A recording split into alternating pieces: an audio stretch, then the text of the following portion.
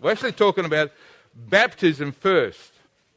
And the reason we're talking about baptism first is because baptism usually is the beginning of your walk in the work of the church, you know. So it sort of precedes fellowship in the biblical sense. I mean, I know some people go to church for many, many years and then they decide to get baptized, but that's not the way it used to be. In the biblical context, is that you got baptized and then you were in the fellowship. It was like the introduction to the fellowship. So discipleship is one believer showing another believer how to live the Christian life.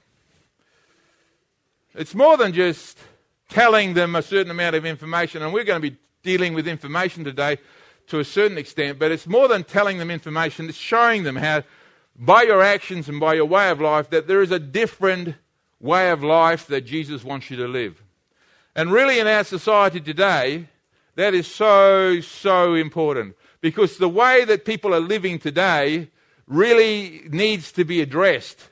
And the way that you address it is not tell people with your pointed finger, that's what you should be doing. The way you address it is you live the difference in front of them, and they look and they see the difference and they say, well, that's so different, you know. Why do you have the faith that you have? And they ask the question because they see the difference.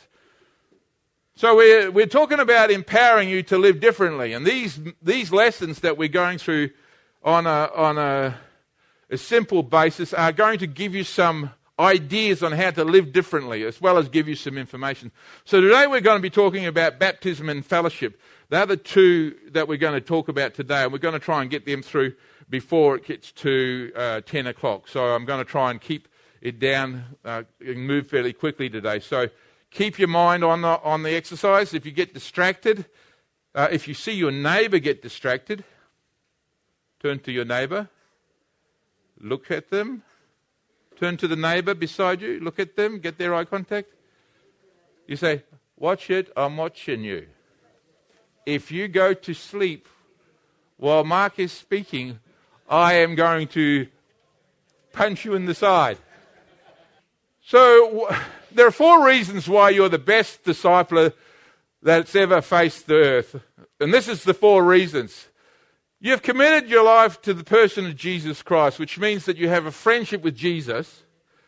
And there's those aspects of friendship that you've studied before, intimacy and proximity and self-disclosure, and those things are all happening in your walk with Jesus. You are in a relationship with your friend Jesus, and your friend Jesus is in a relationship with you, and you are walking with him. And when he says to you, no, this is what I want you to do, and this is how I want you, you are loyal to him, you are faithful to him. When somebody says, you know, you want to follow the dark side, not the light, you know, you are faithful to the Lord Jesus because Jesus is the one who's guiding you. You are obedient to his directive, so when he speaks to you, you say, yeah, I hear you, I can feel the Holy Spirit speaking to me, and I'm going to obey him. I'm going to obey what he's telling me to do.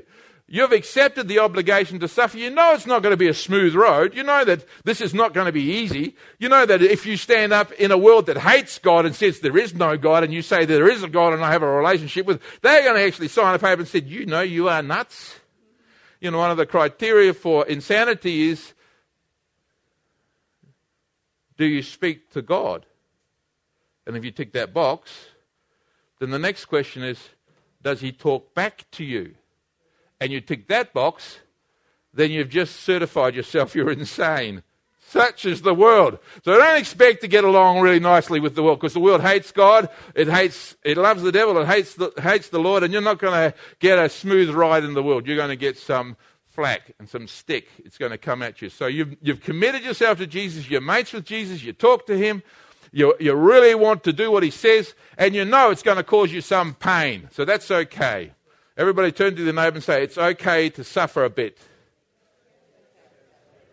Help me when I'm suffering a lot. Yeah, that's it. And so you're partners with Jesus too. So, I mean, it's just not sitting there and saying, oh, well, it's nice to come to church. You're actually involved with Jesus. Jesus got a job to do, and you're one of his workmen. You're one of his persons that are going to work for Jesus. You're involved with the whole exercise. And so through repentance and faith in Jesus, you become part of the family of God. God called you by His Spirit. He cleansed you with His Word, and He set you apart by the Holy Spirit. So you now have a position, you have on your identity, you have something that the rest of the world doesn't have. You have a purpose for living, and you have a meaning for your whole life, which is fantastic. There's a significance about your life. You're important. When Esther was told by Mordecai, maybe you've been bought for the kingdom for such a time as this. I'm saying to you today, you have been bought, you possess this part of history right now because God ordained that you should be born in this day because you have a job to do for Him. Amen?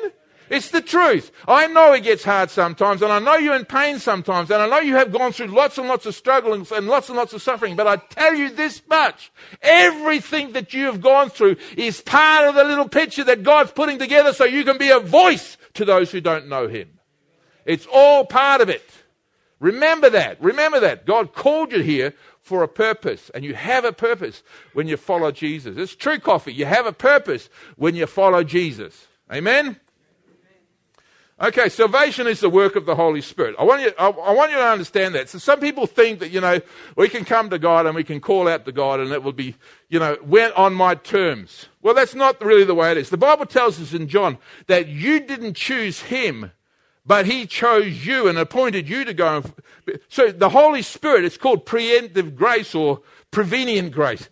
That before you even switched on to God, Phil, God was switched on to you. He was watching you, and He was setting the pattern so that He could get to you, so He could change your life. And before you even were moving towards God, you had your own little world that you lived in. He was moving towards you and working His situation towards you to change you, to get you to a place where He could get you. And you didn't choose Him. He chose you well before you turned to Him. That's the work of the Holy Spirit. The Bible tells us in John chapter 16 that the Holy Spirit, He is there to convict of sin and of judgment and of righteousness. So He's going to tell you, He's going to let you know when you're doing the wrong thing. He's going to let you know when there's a right path to live. And He lets you know that if you don't choose the right path, there's a judgment coming. That's the work of the Holy Spirit. The Holy Spirit does that to all of our lives. He brings us to a place where we can exercise change. The conviction that He brings into our lives results in a choice being presented to us. That's where we get involved. So before anything else, God says, you have a choice now. He brings you to the place where the Holy Spirit, He begins to work on you, and you're brought to a place and He says, your choice is to repent. Oh, that's a simple word. You're heading this way. Repent means to change your direction and to go in the opposite direction. That's all it means. Change. Everybody say change. Turn to your neighbor and say change. Change is essential, say to them. You better start changing. Tell them, you better start changing. God wants you to change. Yes, you tell them they're good. Now, we want to see some changes taking place. For the good, not for the bad. Changes for the good.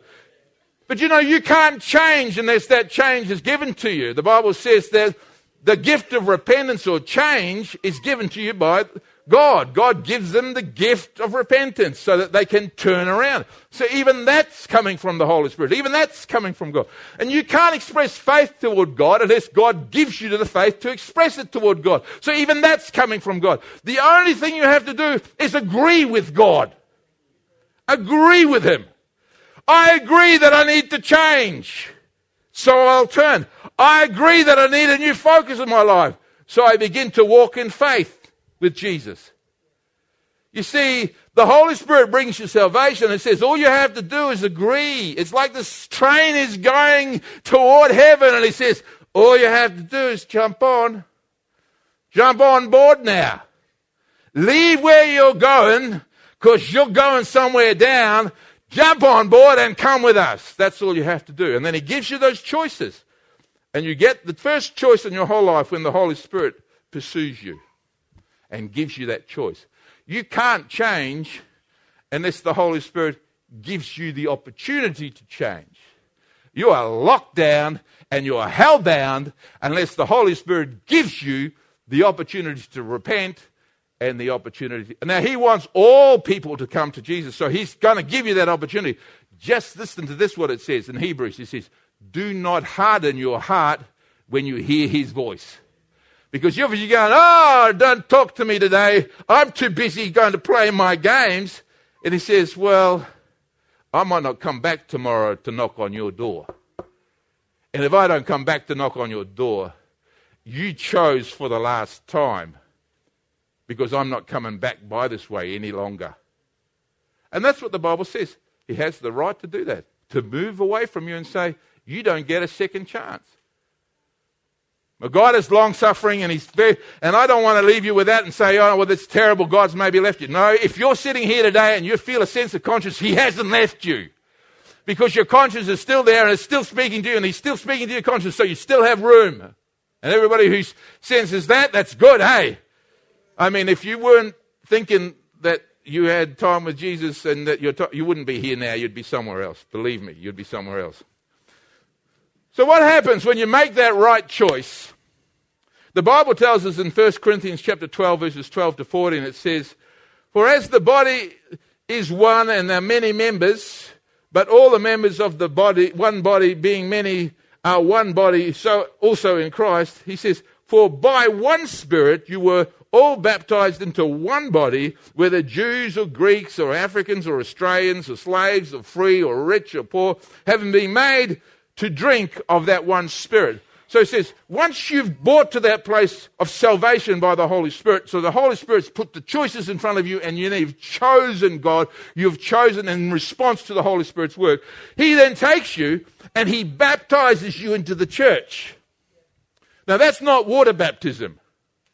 That's the Holy Spirit taking you.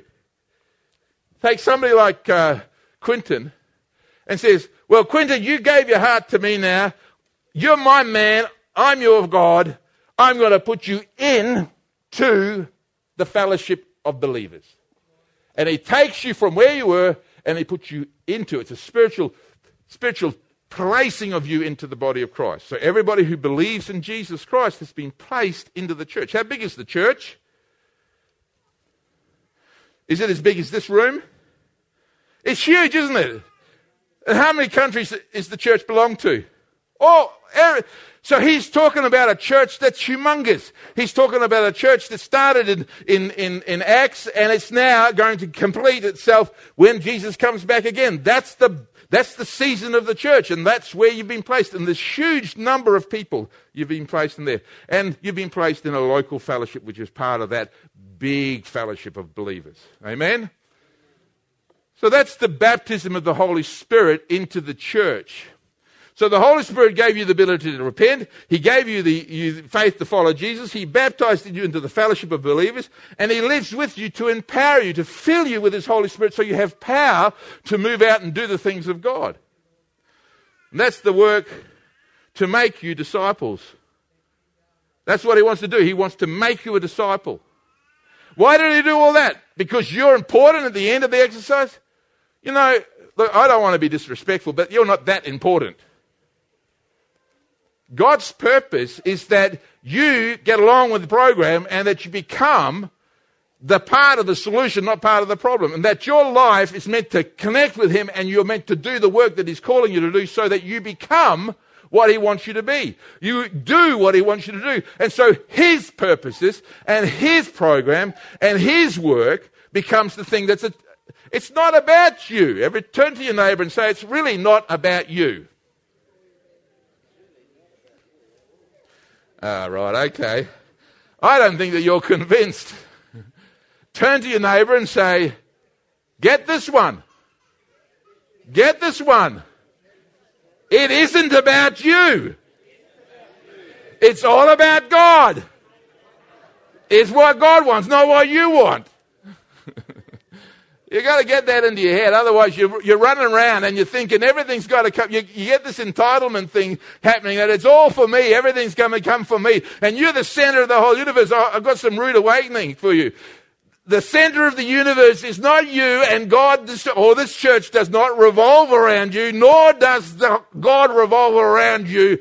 It is not about you. The center of all things is him. Jesus is the middle. He's the center of all things, and everything revolves around him. You revolve around him, and because you're part of this church revolves around him, and all the churches of all the nations revolve around him. In the end of the exercise, he is the center of all things. Amen. It's not about you. You think that one through, because it's going to come and hit you one day and bite you one day, because you're going to come and say, oh, what about me? And he's going to say, well, I told you already, it's not about you. It's about me. Matthew chapter 18 verses, Matthew chapter 28 verses 18 to 20. Jesus gave this. Now, this is when he was departing. Remember, he's gone up and he says, I'm going now. And his disciples come to see him off. He's just about to take off into the heavens. And he says these words to them, and Jesus came and he spoke to them, saying, all authority has been given to me on heaven and earth. That's what he accomplished at the cross. He took the authority there at the cross. He now was the Lord of all and control of all things. He said, then he commissions them. He says, go home, sit in your house, and I'll come and serve you later. Oh, it doesn't say that? Oh, that's because it's not about us. He said, go therefore and make disciples of all nations, baptizing them in the name of the Father and of the Son and of the Holy Spirit, teaching them to observe all that I have commanded you. And lo, that means, hey. Everybody say, hey. Hey, I'm going to be with you always, even to the end of the age. So he's saying, hey, listen, I'm not going anywhere. I'm coming by the Holy Spirit, and I'll be with you right to the end of the age. Doesn't matter how long you live, doesn't matter how short you live, I'm going to be there the whole time. I'm not leaving you alone. I'm with you. Amen?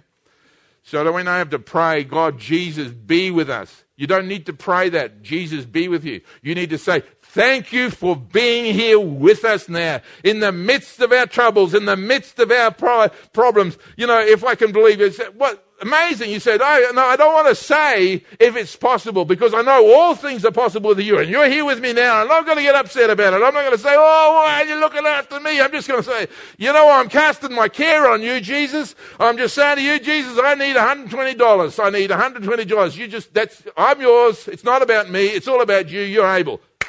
Yeah, I know. I fixed it up some time ago for you. Before you even thought to ask that prayer, I fixed it up some time ago. I'm on the job. Don't worry about it. I'm in control. The Bible says he works all things to the counsel of his will. He is the center of all things. Amen? And so, the first 3 steps of obedience, these are quite simple. One, you have to, when the Holy Spirit speaks to you and says, cut it out, stop doing this, you have to say, yes, I'm repenting, and turn the other way and stop doing what you were doing. The Holy Spirit spoke to you after 46 years of smoking cigarettes, Quentin. He says, cut it out, Quentin. Yep, I hear that. I stop, and you walked away from him. Like that. Just like that. I think, well, great. Isn't that fabulous? That's the first step, repentance. When God speaks to you, you turn around and say, I'm going to obey. The second is the confession of faith. And that goes like, if we can, look, the Holy Spirit gives you the ability to believe that Christ is Lord, that he died, that he rose again, and your mouth says, you're Lord Jesus. You're the controller. You're the controller of my life by your Holy Spirit. You live with me. And so the second step of obedience is making that confession. I confess that you're the Lord of my life. I'm going to walk with you. The first is to turn away from your sin. The second is to confess that you're going to follow the Lord Jesus. And the third, he says, get baptized. Get baptized in water. Well, why would he ask us to do something like getting baptized in water? When people say, well, I can give or take that. The thief on the cross never got baptized. Well, he couldn't really, could he? It was kind of nailed somewhere on the cross. He was going to be dead before they could get off the cross. But if he had gotten off the cross, he would have had to get baptized. But he got baptized by death first before he got off the cross. So this is a simple thing. If Jesus said it, we need to do it. That's it.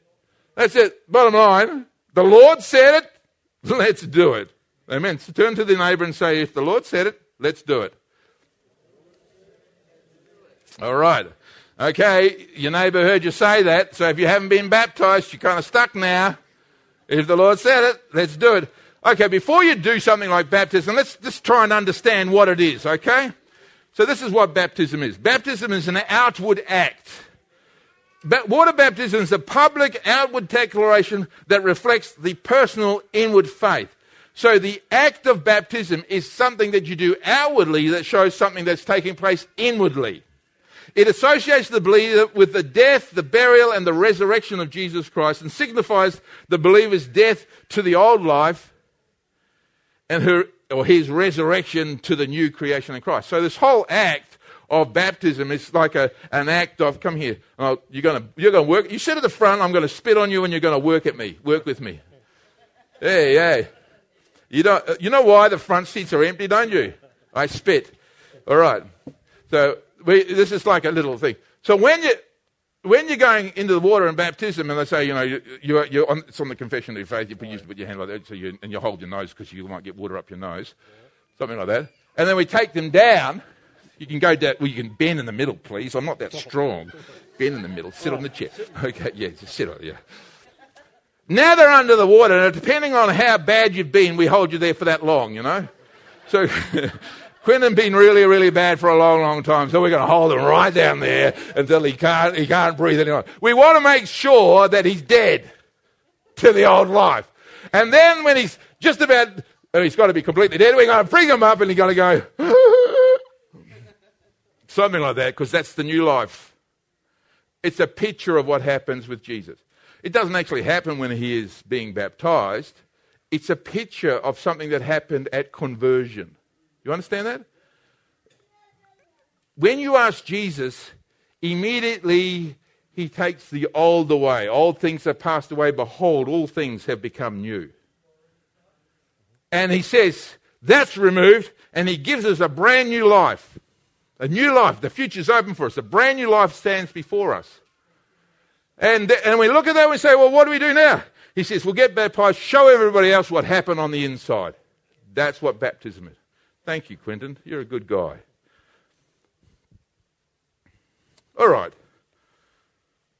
In Acts chapter 2, verses 38, it became the thing that Jesus was wanting them to do. The declaration was sort of like the entrance into the church. It says, and Peter said to them, repent and let every one of you be baptized in the name of Jesus Christ for the remission of sins. Who doesn't know what the word remission means here? Put your hand up if you have never heard that word remission before. Okay. So the word remission means to pardon, or it means to take away as though it never happened. So just imagine if you'd done something. Say you told a lie, or you stole something from me. Say you stole something from me, Heike. And then you said, I'm sorry for that. You were really sorry and you repented and you said, I'll never steal from you again, Mark. I'm sorry for stealing from you. Then, if I was God, it would what? It's taken away. I don't have a memory of what you did. All I see is you're brand new. Then you said, oh, but I stole from you. I'd say, you what? I stole, no, but that's taken away. The Bible says, as far as the east is from the west, I have removed your transgression from you. Some of you got no good forgetteries. You did some bad stuff and you still remember the bad stuff you did. But you know what? Jesus has got a huge forgettery. He's got this forgettery that says, if you come to me and I'll wash it with my blood, I can't remember it anymore. I can never hold it against you. As far as I'm concerned, it never happened. Whoa, that's kind of good. That's cool, isn't it? You see, you don't want to, if you get a clean slate, if you could start your whole life again and it was brand new and clean, would you change what you were doing? Of course you would. There's some things that I definitely wouldn't do again if I had a brand new clean. You know what? But Jesus gives you a clean slate, brand new clean slate. So the remission of sins is that clean beginning, a brand new clean. And he says, receive the gift of the Holy Spirit. Now Romans chapter 5 verse 17 tells us what that gift of the Holy Spirit is. He says, for by the one man's offense death reigned, and by one, much more they have received abundance of grace, and the gift of righteousness shall reign in life Jesus. So the gift that you're given by the Holy Spirit, the initial gift that you're given by the Holy Spirit as you enter into salvation, is the gift of righteousness. Righteousness is the ability to stand there right before God, not because of what you've done, but because He made you clean. He made you right. He's not looking at you and saying, this is why I know what you're all about and I've seen it. No, He just says, you are covered with the righteousness of Jesus, and He gives that as a gift. You cannot earn that. The Holy Spirit gives you that. It's like a coat that you wear that has a brand new look about it, and it covers up all the stuff that's inside. So you put this cloak of righteousness on, you clothe yourself in it, and it covers all of the stuff that you had before. Beautiful gift. Who wants the gift of righteousness? Comes from the Holy Spirit. Amen. It's the one that makes you clean. He's the one. He gives you that beautiful gift of righteousness. Thank you, Jesus. Receive that gift of righteousness. That's what He wants to give you. Baptism is a symbolic act, and it became symbolic of joining the church. So many churches these days say, well, if you want to become a member of the church, then you have to be baptized in the church. You have to be tithing in the church. You have to be doing all these sort of things. And if you can do all these checklists of things like that, then you can become a member of the church.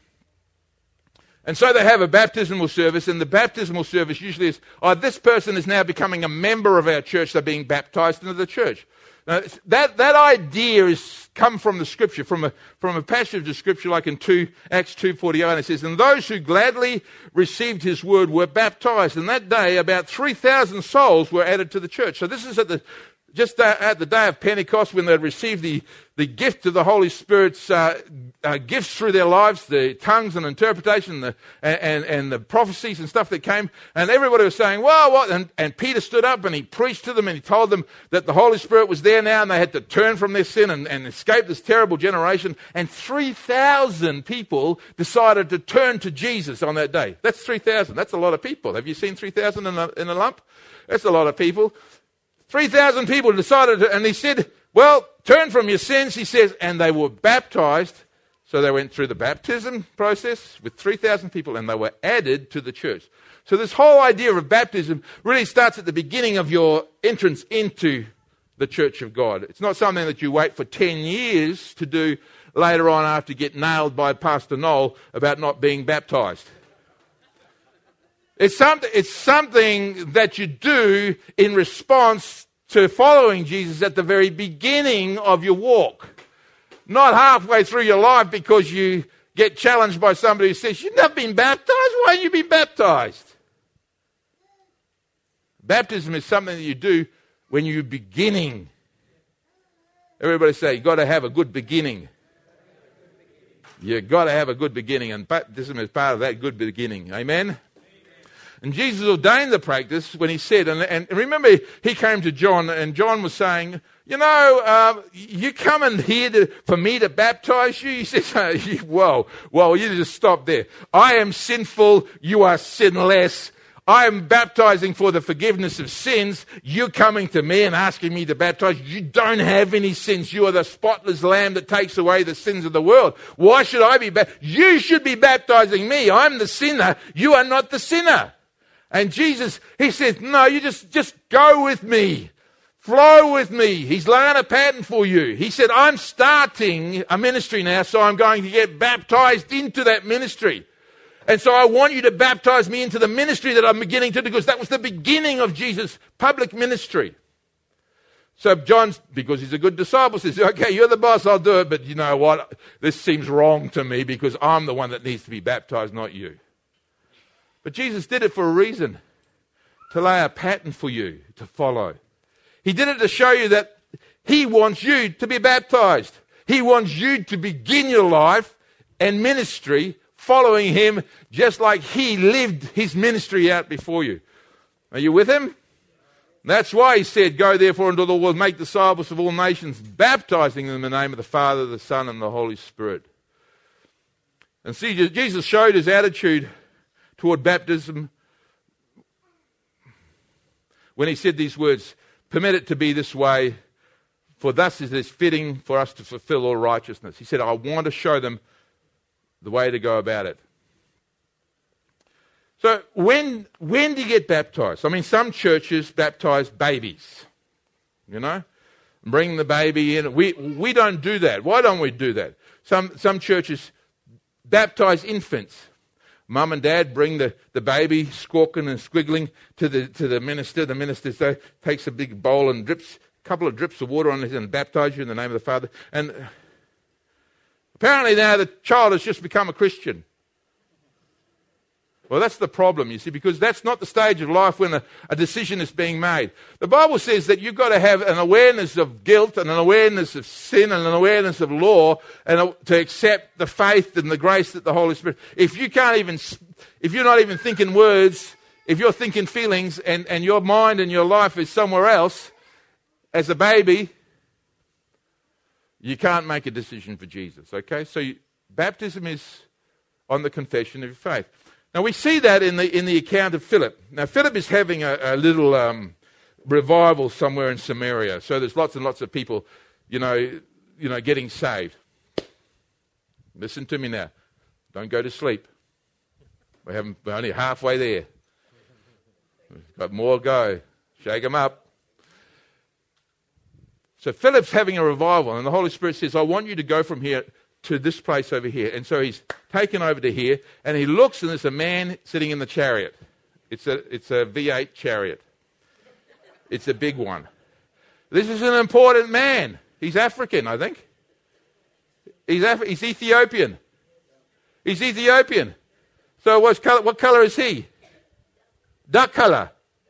He's sitting there, and what color is Philip? He's probably, he's Asia. Yeah, so he's light color. He's got no problem talking to Africans, has he?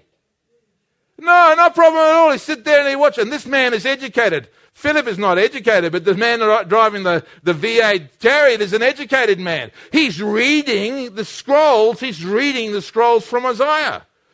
But he doesn't understand it. Philip is an unlearned man. He's not an educated man, but he understands it because he knows Jesus. And he comes up and he says to the man, he says, what you reading there? And the guy says, I'm reading these really technical scrolls, but I don't understand what they're saying. And Philip says, let me explain to you.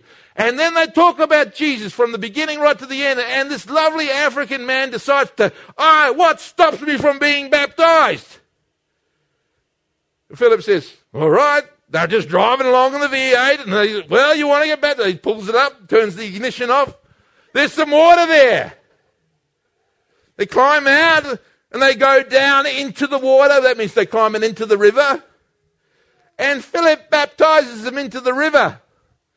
And on the confession of his faith. So at what stage in life must you be baptized? At the stage where you understand where you are and where you need to be, you make a choice to turn to Jesus and you say, I want to express my faith in him. And when you're capable of doing that, then you're able to be baptized. If you're too young, if you're too small, if you're in your mother's arms being rocked, you cannot choose to do that. It's only when you understand what Jesus has done for you. So it's on the confession of your faith. You have to wait for you're an adult. You get baptized. Well, the crazy thing is, as soon as he come out of the water, he was gone. Philip was translated away from him. He disappeared. That would have spooked the guy out, wouldn't it? Woo! Philip, where are you? He'd gone. And he found himself. God, you think that's crazy? Let me tell you something about that. In quantum physics, they say it's possible, but you just don't know how they did it. You're only just catching up with God. You're only just catching up with God. God can do that sort of stuff. They know it can be done, but they just don't know how to do it yet. It's called time travel. It's all. They say, we know, we can see that it's possible, but we just don't know how to do it. And God says, well, I made it. Well, I know how to do it. I'll show you. I did it right back here. Jesus walks through a wall. How can you do that? That's all impossible. Obviously, the Bible's false because you can't walk through. And the quantum physics says it's really quite easy to do that. All you have to do is get everything moving together at the same time, and you can walk right. You put your hand right through that if you wanted to. We're only just catching up with God. And we've got a long way to catch up with God, eh? And when you get to eternity, you still won't catch up with him. Every day will be something new. Every day will be something marvelous. Every day will be something extraordinary. Every day will be just amazing. You say, whoa, every day your mercies are new. Every day it's wonderful to be with you, Jesus. Every day you're blowing my mind.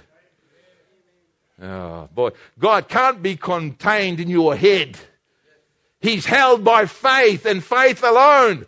You cannot understand that which made your mind because he made your mind. He's outside of your mind. Amazing, hey? Paul uses the idea. We know that it's going into the water, not sprinkling. The sprinkling started around about 300 AD, where they got some. They would get them to kneel down and they'd sprinkle on their heads. And I suppose, Mum, if you got saved just now, I mean, you've been saved for a long, long time, so this is just a picture. If you got saved just now, I said, well, let's go down to the Brisbane River and jump in. You might say, well, that's a bit cruel. I might say, well, what? So shall we jump in a bath? I might say, well, why don't I just pour some water over you? I might do that. If you say, well, that's not biblical. Well, I don't care. I don't care whether it's biblical or not. But that's where it started, where there was infirm people who are dying in their beds, and they gave their heart to Jesus, and they wanted to baptize them. So they'd take water from the river and they'd pour it over their head, and they'd say, that's where the sprinkling started. That sort of thing, because they were compassionate. They didn't want to take the dying person and kill him by putting him under the water. So that was the notion behind the sprinkling. So you understand where the tradition of sprinkling comes from. It just comes from that sort of idea. Paul says we're being buried with him in baptism. So there's this whole idea of going right down into the water. So this idea of death and dying, put it in the grave, is there, And we're raised with him through faith in the working of God who raised him from the dead. So this coming out of the grave, a resurrection into a new life. You're coming out of something that's dead into something that's alive. You've left the old behind and you're walking into a new and living way. We're walking a new and living way which God has prepared for us. Amen? Amen. And God's desire for his church is signified in baptism. Because if you read this passage of Scripture in Ephesians, it really doesn't talk to you about baptism, but it talks about he wants the church to be washed and cleaned. And so this idea of baptism with his word, baptism in water, is this idea of he wants to make her holy, cleansing her by the washing of the water through the word, and to present her to himself a radiant church without stain. And the word stain is without a moral spot on you. Some of you have a mind that has a moral spot on you. Like you think back and you think, there's a moral spot somewhere. The devil's been able to put a chain on your leg and put a ball on that chain. And so you walk around like this. You walk around through life like this. And so you can't go through life really fast because you've got a moral spot on your life, Don't ask me too much about my history because there's a moral spot on my life. And look, I want to tell you something. Jesus breaks the chains of moral spots. He breaks those chains. I don't care what you did. Jesus makes you clean. And he takes away the ball and the chain so that you can walk freely. That's the wonderful, great, it's outrageous grace. It's just completely outrageous. It's completely unjust. It has nothing to do with justice. It's completely wrong in sense of law. Law says there has to be a penalty paid. Law says you have to pay for your sin. Law says you have to be held accountable. Grace, outrageous grace, says, I will beat my son up for you so that you can walk free as though you never did anything wrong. That's outrageous grace. What do you think about it? If that doesn't make you smile, I don't know what will. It makes me smile. You know why? You can look at me and you can point the finger at me and say, well, Mark, I know something about you. So does Jesus. And he died for me. And he makes me free. Turn to your neighbour and say, I got no moral stain. Say it a little bit louder so they hear you real good. I got no moral stain. I got no black spot on me. There's no wrinkle on my life. I'm free because Jesus made me free. I'm holy and blameless in him.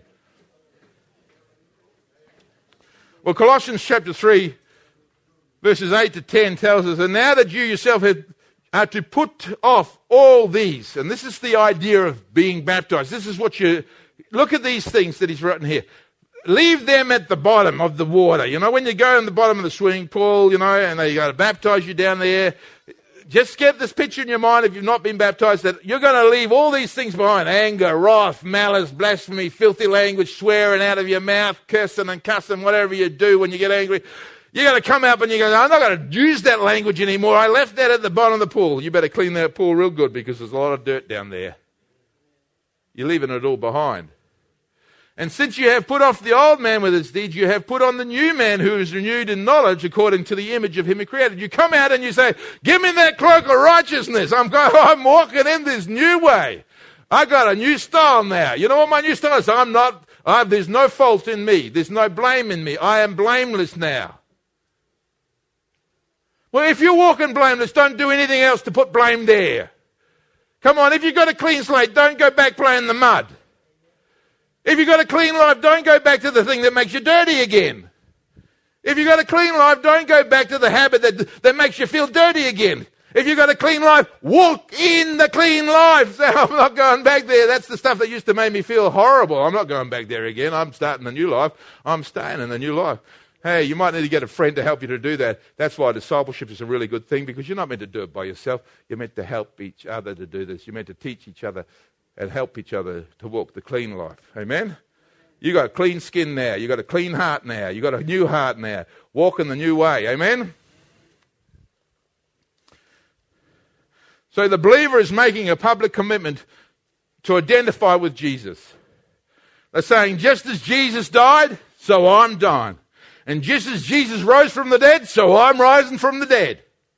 That's what's happening at baptism. That's the wonderful thing that baptism says. And it says, now the death that he died to sin once and for all, and I'm going to die to sin once and for all. I know that you're going to keep on sinning, and I'm not going to say that you're going to live sinless, perfected life. I wish that you would live sinlessly perfect life, but I know that you will sin, and that God's grace is abundantly provided for you to ask for forgiveness so that you can keep on going in life. But you're not going to do that habitually, okay? You can't do it habitually if you've got Jesus inside, because he won't let you do it habitually. Because he's going to talk to you about that and make your life miserable until you cut it out, until you stop it. Do you understand that? When you start to walk with Jesus, you're walking into a terrible space because it's so close to God that he's going to deal with you every time you mess up. Yeah? You won't get away with it. Oh, no. He will come, and he will come with his discipline, and he will bring hardship upon your life and make you feel the sting of his love. Because he cares about you, he will not leave you there. He will move you on to higher ground. It's the fathers who abandon you got to worry about. The father who says, oh, I'm not going to be around you. I'm not going to be anywhere near you. I'm not going to give you any guidance. I'm not going to give you any direction. I'm not going to give you any moral choice. I'm just going to abandon you because I'm interested in myself. I don't care about you. The other ones you've got to watch out for, but Jesus is not one of them. He's one of those guys who says, stick to you. You step out of line and I'm going to correct you. You step out of line, I'm going to reprove you. You step out of line and I'm going to make sure you wear it because I love you. I'm going to stick with you, and I'm going to stick with you right through to the end. I'm going to be there for you every time you make a move so that you can work holy and righteous before me. He's there for us. Amen. What a father we got. For all those who don't have a father, say, thank you, Jesus. He's my father. Amen. Oh, we want a father that sticks with us. We want a father who stays with us. We want a father who speaks to us, who's got the boldness to say it's wrong. You shouldn't do that. And that shouldn't be the domain of the women in the house. Don't leave it to the girls. Stand up, men. You're a man in God. Be the father.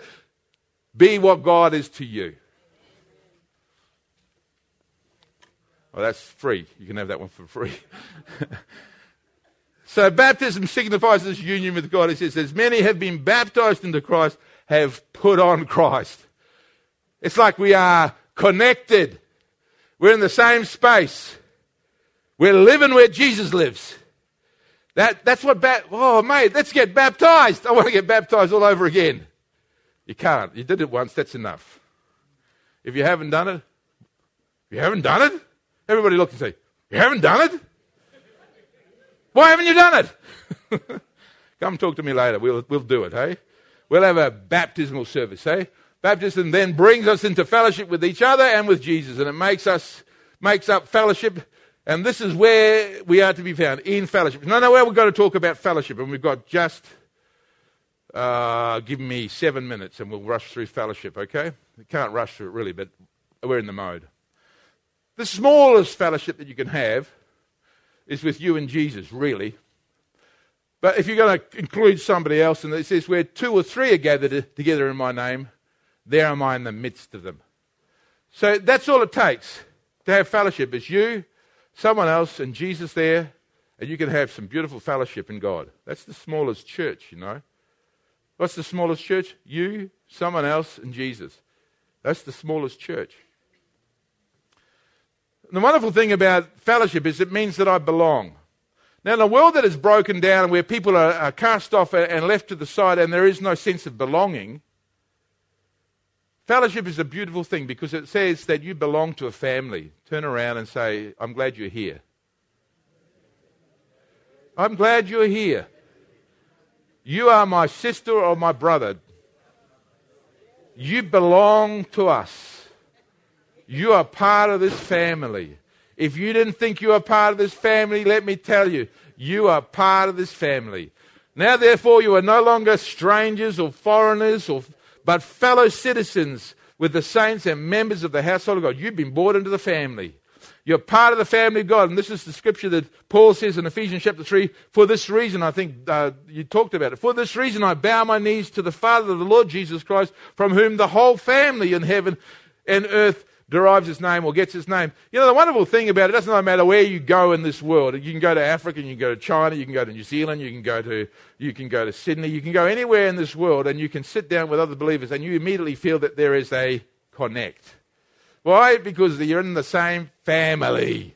You're meeting, even though they're new people, you've never met them before, you're meeting family. You are meeting brothers and sisters in the Lord. And there's a sense of union and a sense of connection. I preach to ministers every so often and talk to them about stuff. And I know they come from diverse denominations, different denominations. They have different beliefs to me. And I sit and listen to them. And they talk about the different... And I don't believe those things. But you know what they do believe? They believe that Jesus saved them from their sins. They believe that the Holy Spirit is the one that's leading them on. They believe that they're going to be with Jesus in heaven. And you know what? I believe that too. That makes them my kin. And I get along well with them. I don't sit there and say, well, I don't agree that you... And I don't start arguing about detail. I'm just happy that I'm with a brother and sister in the Lord. We get so caught up on the differences. Stop looking at the differences. I just looked at my grandchildren, and I saw my grandchildren just the other day. I said to you, Jen, or said to the people who gather around me, every one of my grandchildren is completely different to the other. There's not one the same.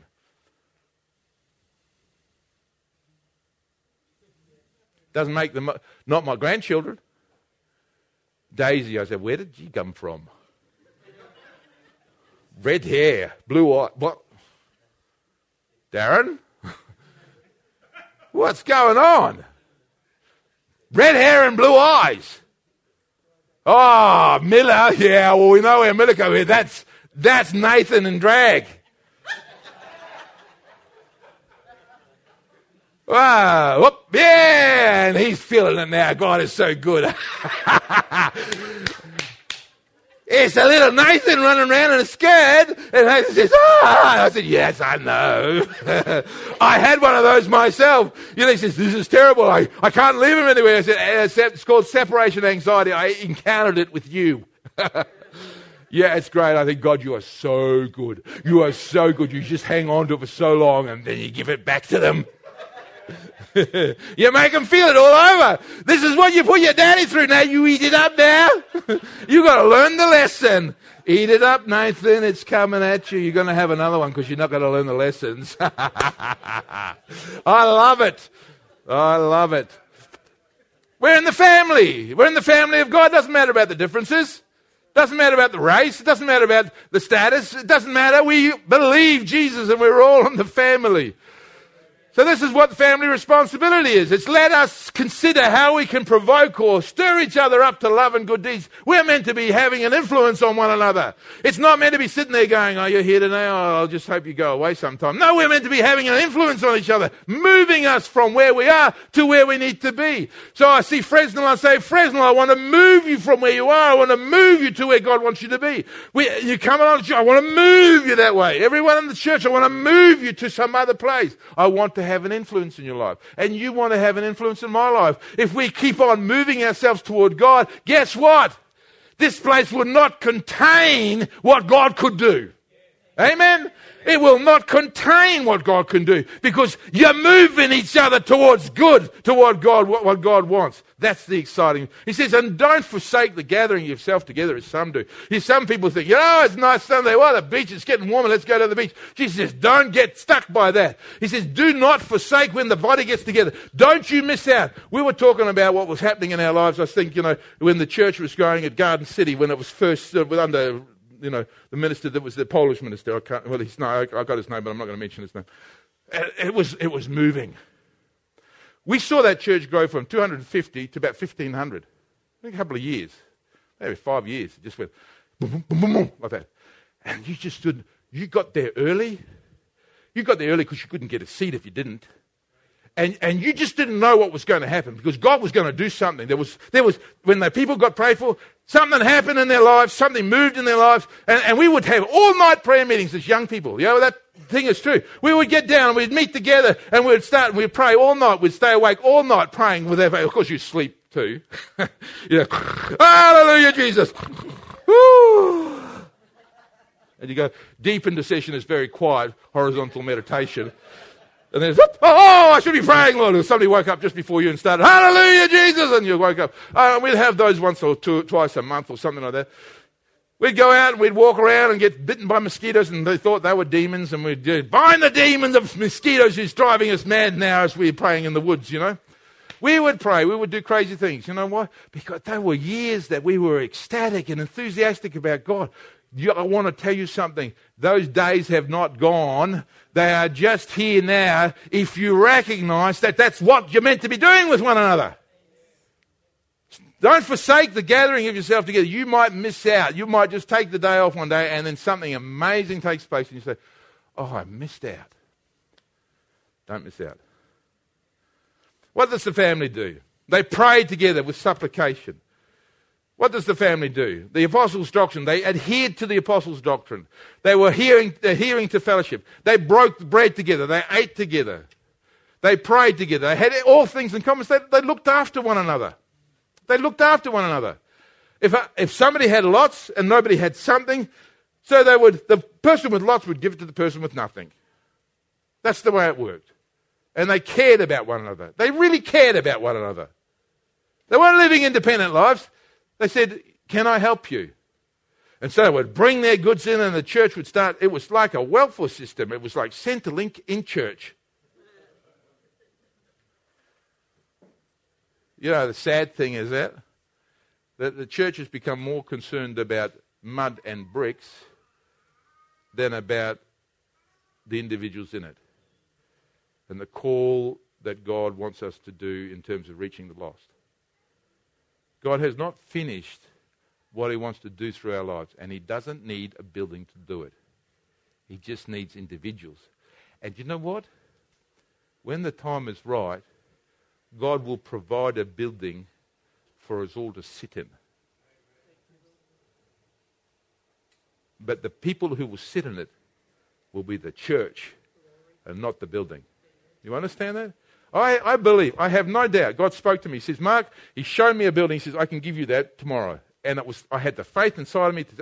And I almost thought that was going to happen. But I know exactly where I was.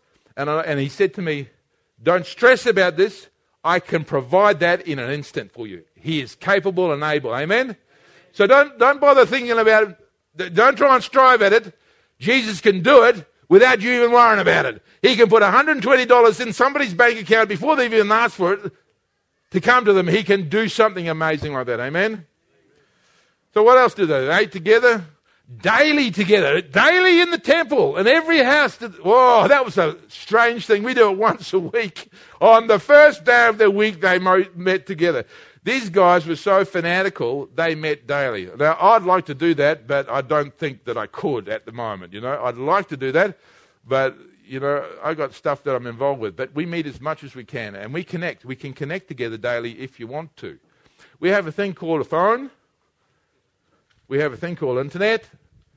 It's called email. And you know what? If you're feeling alone, don't wait for somebody else to come and give you a call. If you want to be part of the movement forward, pay it on to somebody else. Get on the internet, find that number and say, hey, listen, I'm just sitting here and I thought I'd just like to share with you a scripture that God laid on my heart and tell them that you're praying for them. You be part of the positive, not part of the, no one's praying for me, no one's asking me, no one's helping me, forget yourself, you are not the middle. You become part of the solution. Pay it on to somebody else, and then somebody will pay it on to you one day. You'll get it out of you'll be in misery, and somebody will come up and say, bing, a thing will go off, and then you'll look under there and it says, we're praying for you right now. Would you like to come out for coffee on such and such? And it's like, whoo, how did that happen? It's because you stop looking at yourself. Start looking at Him and get focused on Him. He's the center of all things. Amen? So fellowship is really good. What does fellowship do? It has that communion feast that we have once a month here. What does the fellowship do? It gives to others. On the first day of the week, they would bring their offerings. I don't know how they brought their offerings, but they would bring their offerings, and I suppose they put them in a box, something like that. Some churches send the bag around. We don't send the bag around. You noticed that, didn't you? Can we start doing that? Do you want, I can buy the bags. Some of you are not convinced. But I'll tell you something now. We don't need to do that to pay the bills. Jesus already honors us, and He always helps us. And every time we have need, we have what we need because He is faithful. He will never see us without. Amen?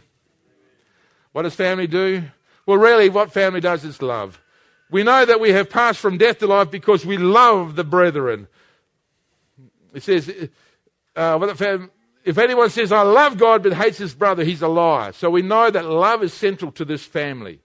And this is what it says, and this commandment we have from Him, that he who loves God must also love his brother also. So this is love aspect. It's part of what we have to do. That's why we're involved with LSM. That's why we're Life Skills Ministries. That's why we do work amongst the homeless. That's why we look after people who are marginalised. That's why we care about refugees. That's why we work with people who are broken. Why do we do that? Because the Christian ethic is to reach out with love. It's not to sit there and create a moment whereby we all go, woohoo, and we have a wonderful time on Sunday. It's to reach out with practical hands, helping hands, and do something for those who've broken them. That's what we do. Why do we do that? Because that's the essence and the core of being part of this family. That's what it's about. It's not about what we have, the event, and how we make it zip here, get the drummer really going hard, blow the smoke in here, whoosh, and the smoke comes into the room and go, woohoo! And we all go, yeah, yeah, yeah. We have a mosh pit at the front. We all jump around, the kids jump around together, and it's all really good. We're having a great time, hey, hey, hey. And as soon as the music stops and the smoke screen stops, you can't have problems with your life. Listen, this is not about you. This is about Him. And what's He worried about? He's worried about the broken. He's worried about the lame. He's worried about those who are chained up. He's worried about the people who are oppressed. He's worried about the chains of affliction. He's worried about all those who are lost and going to hell. And you know what He says? Come with me. Let's do something about it. And then He's calling us as a family. He says, come on, family, let's make a difference. You've been brought to this place for such a time as this.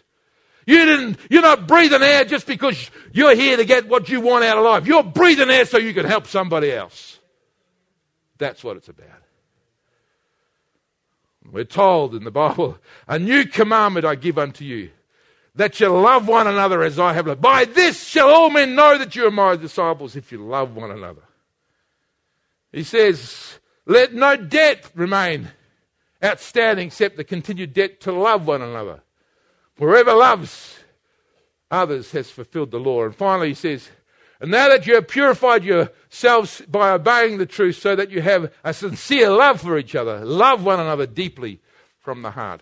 Yeah, this is family. This is fellowship. The core of fellowship is love. Turn to your neighbour and say, you know what? This is awkward for me. I love you. Go and do it. You know what you did with your eyes. I saw what you did with your eyes. I saw what you did with your eyes. Now. Yeah, this is what you did. You said, this is awkward for me, but I love you. Yeah, I saw that. You know, I don't want you to look away now. I want you to look into the iris of the other person, right into the pupil of the other person and say, you know what, Mum? I love you. You love me? Yes, she loves me too. Whoa!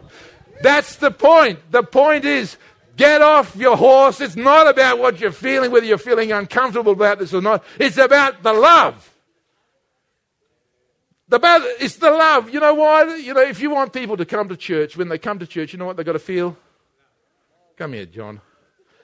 You're not made a huggy man. Thank you, Jesus, for John. I mean, I wouldn't know what to do if John wasn't here. I love John. Do you love John? You make sure you give him a hug when you see him next, hey? Oh, wow! You're my brother! Well, that's made me cry. I just got all teared up about that. That's like good emotions. Everybody stand up.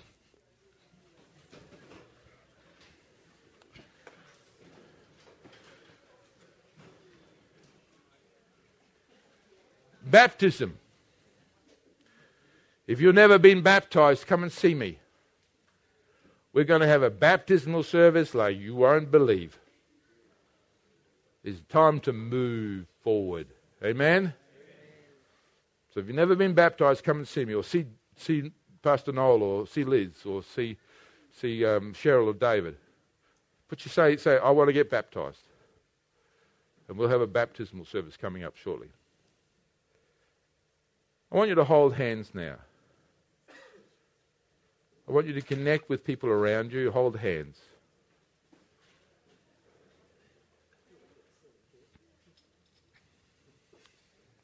Close your eyes now.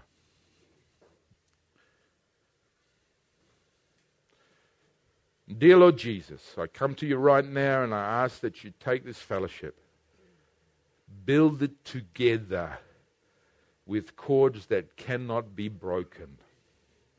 Bind our hearts together so that we, together with you, can achieve your great purpose.